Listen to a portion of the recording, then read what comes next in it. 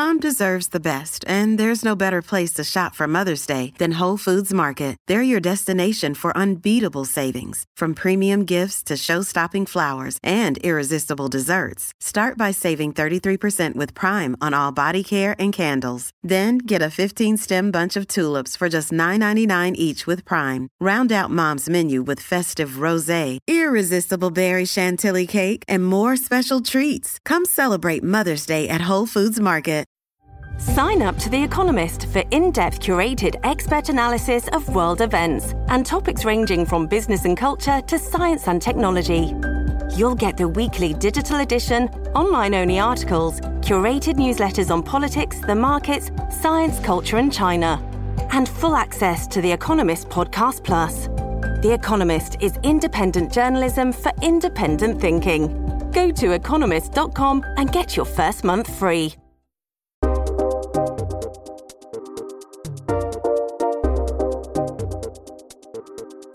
This is C-SPAN's The Weekly. I'm Steve Scully in Washington. By the numbers, the U.S. is home to just over 331 million Americans, a population that is growing, but at the slowest rate since the 1930s. The South and West continue to see the greatest gain in population, as well as the congressional representation that comes with it, at the expense of the Northeast and the Midwest, with Texas gaining 2 seats, Florida 1, and California, long a leader in population growth, actually losing a seat for the first time in history. In all, 13 states will see changes. Just ahead, we'll talk to Reid Epstein. He is covering the census story for the New York Times. And later, David Wasserman. He is the House editor for the Cook Political Report, who will break down the redistricting politics. But first, Ron Jarman. He is the acting director of the U.S. Census Bureau. Overall, the effect of the official 2020 census population counts on congressional apportionment is a shift of 7 seats among 13 states, which is the smallest number of seats shifting among the states in any decade since the current method of calculating apportionment was adopted in 1941. 6 states will gain seats in the House of Representatives. Texas will gain 2 seats, and Colorado, Florida, Montana, North Carolina, and Oregon will each gain 1 seat. 7 states will each lose 1 seat in the House: California, Illinois, Michigan, New York, Ohio, Pennsylvania, and West Virginia. The number of seats for the remaining 37 states will not change. That from the acting director of the U.S. Census Bureau. Reid Epstein is campaigns and elections reporter for the New York Times. He has been looking at the numbers. And let me begin with the big picture. What do the numbers tell you about the population trends in the United States? Well, they tell you that the United States is growing slower than it had been before. The rate of growth, population growth, was slower than it had been since the 1930s, during the midst of the Great Depression. And it tells you that the population center of the country is moving farther south and west, as it has in the last few census cycles. There are more seats. Once again, seats were lost in states like Pennsylvania, New York, and Illinois, sort of old industrial Midwest and Northeast states, and states in the South and West, Florida, Texas, Colorado, and Oregon, and Montana gain seats. And so we have seen that We've seen that trend going on for decades now as the country moves away from sort of its traditional and long ago centers of power as population growth elsewhere outpaces that in the Northeast and Midwest. And as you know, based on the reporting, not only from you, but your colleagues at the New York Times, initially a sense that perhaps 17 or 18 states could see some significant changes, but according to the latest numbers, only 13. What do you attribute that to? You're talking about changes in congressional apportionment. The Census Bureau's projections that they had made based on surveys over the last 10 years turned out to have more discrepancy with the projections and the final numbers than what we were used to from the Census Bureau.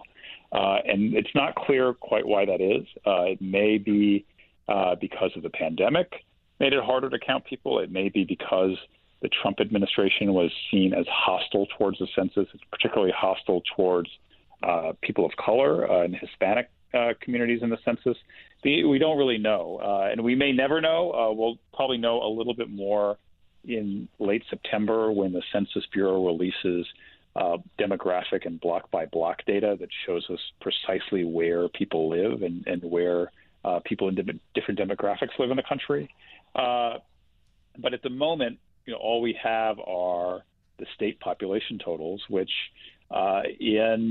we're short of expectations in places like Arizona, Florida, and Texas, and slightly above expectations in places like New York and New Jersey. When that new data is made available in September, what will you be looking for? What sparks your curiosity? Well, it'll be really fascinating to see, particularly in a state like Texas, where the population growth has been. We know generally that cities like Houston and Austin and Dallas are booming. A lot of people have moved to Texas. Essentially, Texas over the last 10 years has added the population of Connecticut inside its borders. And we know that the preponderance of those people are moving to the cities. And so where precisely that population is will have a long way to go toward where new congressional seats are drawn. And as we've seen in the last couple election cycles in this country, how you vote, there's a big correlation between where you live and how you vote. And if more voters in cities and suburbs would tend to be advantageous for Democrats.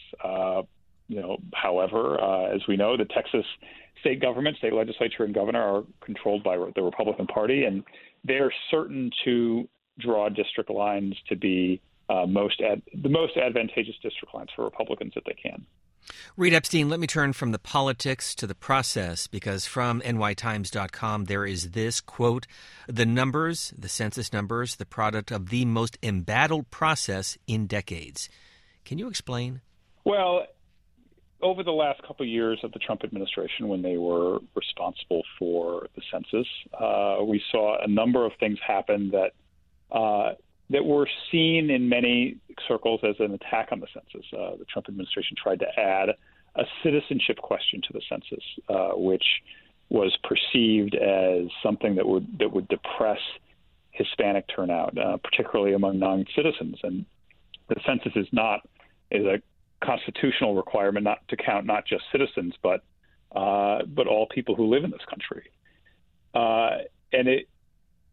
And by having even a discussion over that question, which was eventually thrown out in court, it was seen as repelling some Hispanic response to the census. Whether that happened or not, we don't know yet. We'll find out. We'll get more clues certainly in September. But that was a big part of it. And the Trump administration was also accused in many circles as not having the best and brightest census officials on the case. Along not only did the Trump administration not press the census the way that past presidential administrations have, but you saw Republican governors in key states not invest the sort of resources and energy toward getting people counted as you saw in Democratic states. For instance, California spent nearly $200 million trying to count all of its residents for the census. New York City alone spent $40 million. But the state of Arizona spent $1.5 million. Florida spent virtually nothing. Texas spent $15 million, but only in September, well after the census count had already begun. So do you think, looking over the next 20 to 30 years, that the United States is entering a period that we could see a substantially lower population growth? Well, that depends. The population growth of the last 10 years is chalked up to, in part, economic recession of 2008, slower rates of immigration, and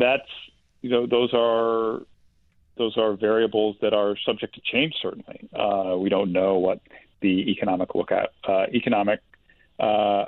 picture is going to be for the next 10 years. We don't know what immigration policies are going to be for the next 10 years. Typically, when the economy does better in this country, there's more immigration to it. but we'll see what the policies of the Biden and future administrations look like over the 2020s. So to that point, with a population now approaching 332 million Americans, what questions remain unanswered in your mind? Well, the census questions, the big questions are within a lot of these states, where, like we talked about, Texas, Florida is another big question. Florida is going to be gaining a seat in Congress. Where in Florida that seat goes will be critical to which party controls the seat. There's an expectation from a lot of people in Florida that it will need to be in the Tampa-Orlando area in central Florida, just because that's where the state has seen the most population growth. But again, Republicans there also control the process. And so we will see where they draw the lines. And frankly, there's a number of states with where the redistricting process is going to be very closely watched this fall because control of the next Congress will depend in part based on what the new lines look like and which party has the advantage in more seats. And finally, as you looked at these numbers when they first came out, did anything surprise you? Well, I was surprised that the numbers didn't meet the projections, frankly. We thought there would be more seats moving from the Northeast and Midwest to the South and West. The projections suggested that Florida would add 2 seats and Texas would add 3 and Arizona would add 1 for a shift of 6 from the Midwest and Northeast to the South and West. And the shift wound up being half of that, 3 seats. And so that is a big difference when it comes to not just congressional representation, but the Electoral College counts over the next 10 years. And frankly, what the amount of resources and political power that those states have in the Congress. Reid Epstein, he has been crunching the numbers. His work available at nytimes.com. Thanks very much for being with us. Thank you, Steve. Why is it that with sparkling water, I'm always playing guessing games with what flavor I'm drinking? Is it citrus? Is it aluminum can flavored? Not sure. Sparkling ice, though, they really mean flavor. Like in-your-face flavor. Orange mango, black raspberry. Don't even get me started on the strawberry lemonade. Kiwi Strawberry slid right into my taste buds DMs last night and let them know who's boss. No subtleties there, and no sugar either. But it does have vitamins and antioxidants. Find sparkling ice at a major grocery store or club retailer near you. Sparkling ice. Anything but subtle. With Kizik hands-free shoes, motion sounds something like this. Kizik helps you experience the magic of motion. With over 200 patents and easy-on, easy-off technology, you'll never have to touch your shoes again. There are hundreds of styles and colors, plus a squish like nothing you've ever felt. For a limited time, get a free pair of socks with your first order at kizik.com/socks. You're listening to C-SPAN's podcast, The Weekly. Our focus, the census numbers and the politics of congressional redistricting. David Wasserman is the House editor for the Cook Political Report. I began our conversation by asking him to break down what the numbers mean specifically for the two political parties. In partisan terms, at the presidential level, it means that President Biden would have won with 3 fewer electoral college votes had the 2020 election taken place under the new reapportionment. In redistricting terms for Congress, it's much more complicated because the fact that New York is losing a seat doesn't necessarily mean that it's a loss for House Democrats because New York is a Democratic state, or the fact that Minnesota kept a seat and avoided losing one. It's not necessarily good news for Democrats just because they're dominant or won Minnesota. These redistricting fights are going to play out in state legislatures, in courts, in commissions, some of which are new and untested. And so we won't really know the net effect from this shift of 7 seats until the detailed data starts coming out in the fall.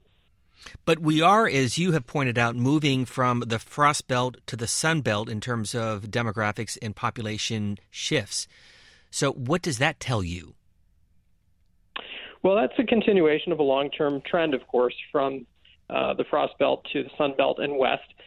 But there was a smaller shift than has been the case in the past. Only 7 seats changed across state lines, and most demographers were expecting a larger seat shift based on the census estimates. The fact that Florida and Texas gained fewer seats than we expected, and that Arizona didn't gain a seat at all, has raised concerns on the part of advocacy groups and others who cautioned that there might be a Latino undercount in this census, and that perhaps some immigrant-heavy areas of the country had a lower count than population estimates suggested. If that's true, when we look at the detailed data that comes out in August and September, then that could be bad news for Democrats, because keep in mind they represent most of the districts with large Hispanic populations, and that includes districts in California and Texas and elsewhere. As you have also pointed out, among the biggest wild cards, New York and Ohio. Explain. So New York and Ohio both implemented reforms that were passed by voters, and they were intended to reduce the power of the legislature in redistricting.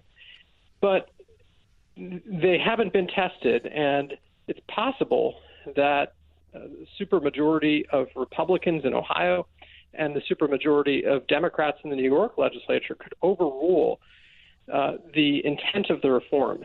In Ohio, the reform specifies that the parties in the legislature or on a backup commission have to reach a certain threshold of consensus to pass a map that's valid for the next 10 years.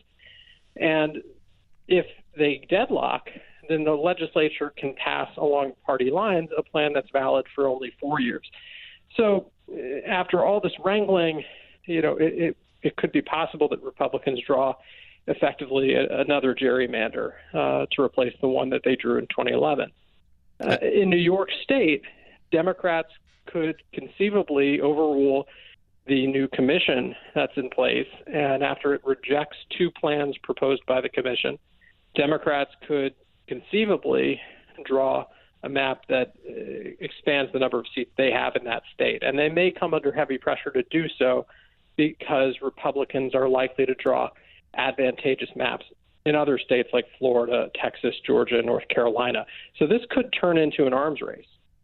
Well, let me take that one step further. And, of course, we hear the term gerrymandering every 10 years. What makes a congressional district a gerrymandered state? And where did that come from? Well, it came from the early 19th century and a salamander-shaped district that benefited the party of Governor Elbridge Gerry in Massachusetts. And ever since, we've struggled to define what constitutes a gerrymander. We should actually say gerrymander. But the broad, or the most commonly accepted definition is the political manipulation of district boundaries to achieve certain aims, usually partisan advantage. But racial gerrymandering has also been the subject of many lawsuits in the past couple decades, and it'll continue to be. The reality is it's easy to hate on gerrymandering, but very difficult to solve because there's no one commonly accepted metric to determine what the definition of obscenity is in redistricting. So courts are going to have to make some judgment calls, but we don't have a one-size-fits-all standard in the country, and groups have different priorities that sometimes conflict. Some reform groups want to maximize the number of competitive districts. Other reforms, such as the one in California, prohibit commissions or map drawers from taking partisanship into account entirely. And then, of course, there is always a push for majority-minority districts, and that's going to be a flashpoint, again, particularly in the South. But David Wasserman, one of those metrics can be seen in Iowa, where a commission basically draws the maps to try to take the politics out of that. How unique is that process? So Iowa employs a bureaucratic agency, a state agency called the Legislative Services Agency, to draft plans. that avoids splitting counties. Usually they're really nice and neat plans, and they are subject to an up or down vote of the legislature. We've never really seen the legislature reject, multiple plans submitted by that bureaucratic agency. But this time, Republicans do control state government in Iowa, and it is possible that if the bureaucrats come up with something they don't like, they could, reject it or do something else. And it's also kind of a myth that other states could easily adopt what Iowa does. Keep in mind that Iowa is a largely white state without many considerations for, minority districting or representation. It's also got square counties that are easy to kind of building block shape into districts. And not all states are that convenient. In a lot of places, counties are split many different directions to achieve population equality. And keep in mind that the Supreme Court jurisprudence basically requires that districts be within one person of each other, which means that the consultants drawing maps in most states are vigorously trying to identify census blocks that will get them to exact population. Let me remind our listeners that our guest on C-SPAN's The Weekly is the House editor for the Cook Political Report, David Wasserman. As you look at the current makeup of this Congress, how many were around 10 years ago when redistricting was last put in place? Only about 36% of this Congress was around for the last round of redistricting. So many members are in for a rude awakening. And, of course, they know it's going to happen, but they don't know, in some cases, whether they're going to have to run against another incumbent or run in a drastically altered seat. And Republicans need 5 seats. They need to pick up 5 seats to retake the House majority next year. It's possible that they could gain all 5 of those seats from redistricting alone before you even consider the impact of the political environment next year.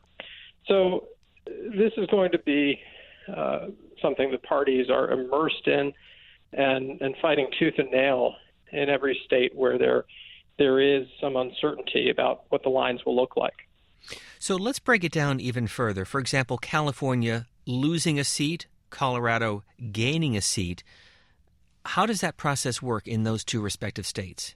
Well, both of them are commission states, and California established its independent redistricting commission in 2011 for the first time. Colorado is new for this round, and they are a bit different. California has a 14-member citizen commission that is prohibited from taking into account things like partisanship and where incumbents live. And they have a lot of public hearings and have to come up with a map that a certain number of commissioners agree upon.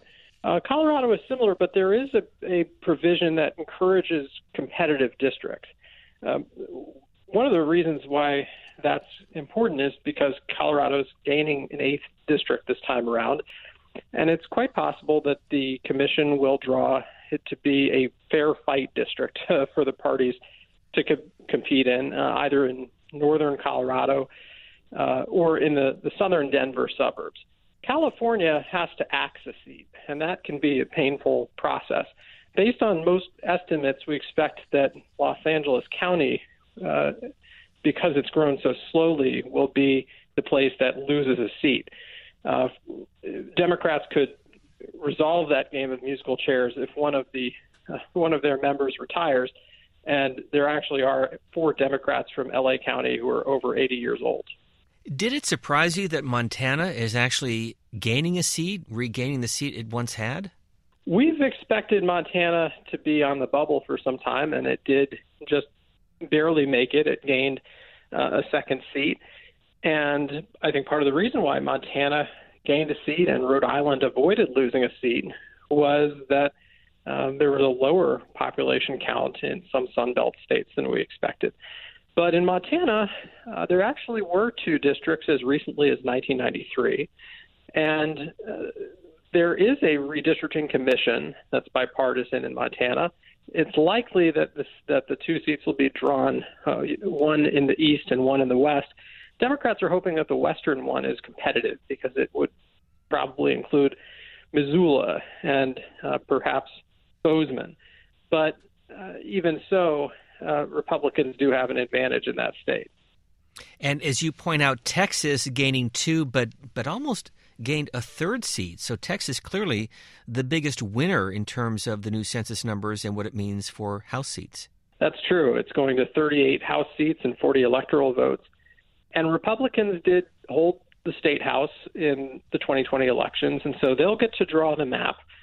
And they are likely to award both of the state's new districts to heavily Republican areas. Now, what's interesting about Texas is a lot of the growth has come in kind of the Austin-San Antonio corridor, the I-35 corridor.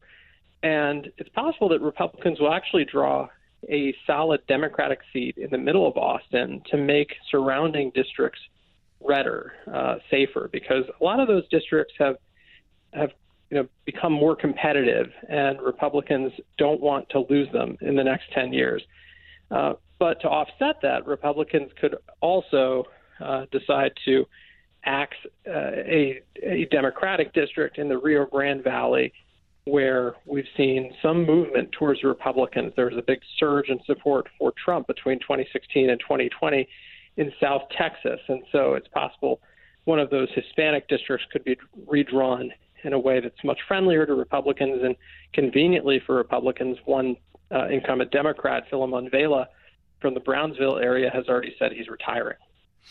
2 different states, both with Democratic governors in the Northeast, both losing a seat. As you look at Pennsylvania and New York, what's going to happen? Pennsylvania is one of the few states with split control, one of 6 states, actually. The Democrat is the governor. Republicans control the state legislature. And so this process is likely to go to the courts because there's a minimal chance that the parties will arrive at any kind of agreement. And Pennsylvania is losing a seat. This was a place where Democrats notched a big court victory in 2018 when the state Supreme Court threw out the Republican-drawn map on the grounds that it contradicted the state constitution in its partisan advantage for Republicans. So at the beginning of the last decade, Pennsylvania had 13 Republican House members and 5 Democrats. Today it's split 9-9. And Democrats are optimistic that the state Supreme Court will redraw the districts in a way that eliminates one Republican seat. But it's also possible that a few Democratic seats could get more rural and more tenuous for the party to hold. So it's unclear which side is going to end up losing that district out of Pennsylvania. New York is really one of the big wild cards. As I mentioned, the Democrats in the New York legislature could potentially overrule a commission that has started out looking quite dysfunctional. And a number of people are saying that the commission was almost set up to fail and to give Democrats the chance to redraw the lines. It's possible that Democrats could draw a map that gives them as many as 23 of the state's 26 districts. And they may have to do that to hold on to any hope of controlling the House if Republicans draw aggressive maps in other states. So the net effect of all of this is that we're likely to see blue states' delegations get even bluer and red states' delegations get even redder. That makes the prospect of bipartisan relationships in the House much more challenging. Another state losing one seat is Ohio, and I want to ask you about the politics of that with Congressman Tim Ryan announcing that he is running for the U.S. Senate. Of course, he represents Mahoning County, Youngstown, Ohio. What does that mean in terms of how the state looks at the delegation? So Democrats believe that it can't get worse than it already is in Ohio for them. Right now, Republicans have a 12-4 House seat advantage, and that has held up throughout some very good Democratic years in 2018 especially. And Republicans believe that this new reform will lead to a stalemate and that they'll be able to draw a map that's valid for 4 years, and that if they get their way, they could turn Tim Ryan's district into a Republican seat. After all, the Mahoning Valley has trended very strongly to the right. And in fact, Mahoning County was one of the few counties that Trump flipped from blue to red between 2016 and 2020. They could also take a look at reshaping Marcy Kaptur's district, which is anchored by Toledo, but has been pejoratively nicknamed the mistake by the lake because it very narrowly hugs the Lake Erie shoreline, and that district could also be axed or converted into a much more Republican seat. So Democrats are going to be suing against what Republicans do in a lot of states, including possibly Ohio. They hope that the Ohio Supreme Court would be a backstop against that kind of aggression.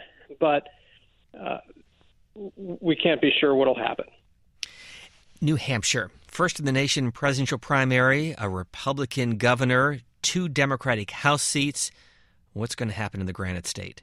Yeah, this was one of the few surprises on election night in state legislative races. Republicans managed to wrest back control of the New Hampshire House and Senate, in part because of the coattails of Governor Chris Sununu, who's pretty popular. So they'll get to redraw the line. And I say the line as opposed to lines because New Hampshire has 2 districts. So the structure in New Hampshire, going back more than a century, has been for the state's districts to be divided between Manchester and Nashua. So as it was originally done to split up the Catholic Democratic vote in the state. Now Republican strategy could be to pack Manchester, Nashua, and a lot of the Democratic towns in western New Hampshire like Keene and Hanover into one district to try and make one of the 2 districts winnable for Republicans. Keep in mind that Democrats hold both House seats now. So as tiny as it is, that's going to be a flashpoint. Let me conclude with this. Obviously, a 50-50 Senate, a very narrow Democratic majority for the Democrats in the House, and a country that seems to be evenly divided. So with the backdrop of these new census numbers, what's the politics going to be like in the coming months and years as we look at these new seats, new districts? Well, the trend in the past few years has been that suburban seats, especially in the Sun Belt, have become more competitive. And you've also had a number of Hispanic seats and very formerly Union stronghold Democratic seats look more competitive as well. The parties are going to try and retrench these districts in the places they have control. And that could have the effect of reducing the number of competitive seats and shifting even more emphasis to party primaries. That's not especially productive for prospects of bipartisanship. And keep in mind that Republicans still control redistricting in states totaling 187 seats, Democrats only 75, commissions 121, 46 seats are in split states. So, there's really going to be, I think, a divide between states that are commission drawn and states that were drawn by the political parties. And members of Congress who are successful in working across the aisle or have some incentive to do so are more likely to come from those commission states. David Wasserman, he serves as the House editor for the Cook Political Report. Thanks very much for your time, your expertise, and for breaking down the numbers and what it all means. We appreciate it. Thanks a lot, Steve. And a reminder, this podcast is available wherever you get your favorite podcast. Be sure to subscribe so you never miss an episode. And follow us on Twitter @C-SPAN Radio. I'm Steve Scully in Washington. We thank you for listening.